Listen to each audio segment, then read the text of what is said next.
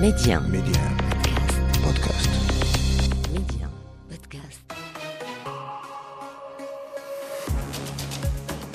Bonjour, c'est Hakim Tamim. Bienvenue dans le podcast Le meilleur de le vestiaire et voilà ce qu'il faut retenir aujourd'hui. Hervé Mbappé, quand on voit le personnage, le sportif, il dégage quelque chose, il est posé, il prend du recul et pourtant, à 22 ans, on peut facilement se disperser avec tout ce qu'il y a autour parce qu'il y a plein d'équipes qui sont intéressées et pas n'importe quelle équipe, Hervé. Évidemment, à 22 ans, vous vous rendez compte? C'est-à-dire que, mais puis lui, c'est une star depuis ses 17-18 ans. Donc rappelons-nous quand il avait déjà commencé avec Monaco à faire des matchs assez exceptionnels en Ligue des Champions. Non, ce qui s'est passé ces derniers temps, c'est qu'évidemment, il a eu un petit coup de moins bien, mais ça arrive. Toutes les carrières sont faites de haut et de bas, et surtout quand vous êtes aussi jeune. Donc l'intelligence après du joueur, c'est d'arriver à comprendre ce qui n'a pas fonctionné, sur quoi il va falloir travailler pour être meilleur, et après s'améliorer.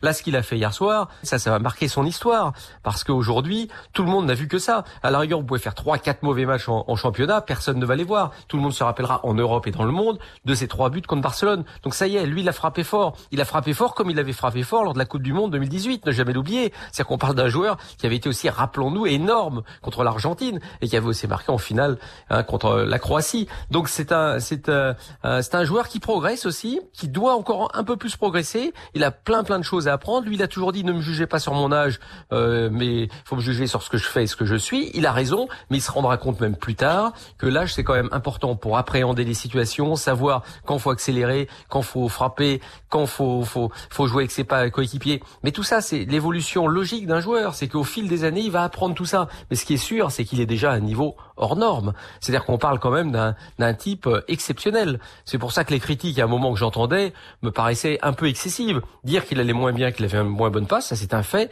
que tout le monde pouvait voir. Mais ça reste quand même un joueur à plus de 15 buts en championnat de France de football, qui a marqué 16 fois en Ligue des Champions. C'est-à-dire que c'est vraiment ce qui se fait de mieux au monde. Donc il n'y a absolument rien à dire. Mais là, ce qu'il a fait, c'est un peu plus que ça, puisqu'il a frappé l'esprit, à mon avis, du monde du football. Aujourd'hui, tout le monde s'est levé ce matin en disant « Oh là là, Mbappé, 3 buts contre l'équipe de Barcelone ». Et puis quel but, parce que le premier et troisième, c'est quand même des buts magnifiques. L'un dans l'exécution, la vitesse, la précision. Et le deuxième, un peu à la Thierry Henry, enroulé dans la lucarne. Ça a rappelé peut-être des souvenirs à quelques supporters barcelonais, mais qui n'étaient pas en tribune, évidemment. Fred, tout le monde, la presse sportive est unanime. Un homme a fracassé le Barça. Son talent, on le connaissait déjà. Il est déjà champion du monde, 22 ans à peine, mais il a attendu peut-être le bon moment pour se montrer, pour se révéler, parce que la Ligue des Champions, c'est une très belle vitrine, et surtout lorsqu'on affronte les mastodontes de genre Real ou Barça, Fred. Un joueur qu'on attendait depuis plusieurs années, puisque depuis son départ de Monaco, et notamment cet exploit sur la pelouse de Manchester City, Kylian Mbappé n'avait jamais semblé passer un cap au Paris Saint-Germain. On attendait de lui un match en référence, comme on dit. Eh ben, c'était hier soir, sur la pelouse du Camp Nou à Barcelone. Kylian Mbappé et son triplé, son hat-trick, qui a montré que sans Neymar, sans Di Maria, finalement, il pouvait être le patron de cette équipe. Il l'a été. Il a été brillant dans tout. Même avant de marquer, dans la manière de jouer, il était fantastique. Son énergie, son à-propos, sa lecture du match, il a tout de suite vu, sûrement en écoutant les conseils de Pochettino, mais lui aussi c'est un grand joueur dans la compréhension du match. On a vite senti qu'il savait quelle était sa place, qu'il savait ce qu'il devait faire sur la pelouse du Camp Nou. Et d'ailleurs, il suffit de voir les unes des journaux espagnols.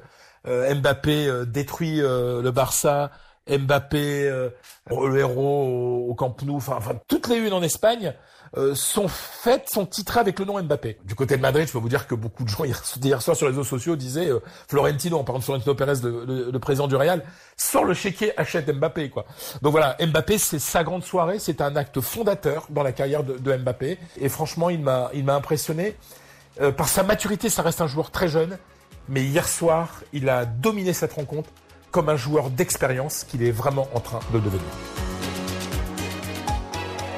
Rendez-vous demain pour un nouvel épisode du meilleur de le vestiaire. Pour ne rien rater du football chez nous et dans le monde, abonnez-vous à ce podcast pour être les premiers à recevoir les derniers épisodes.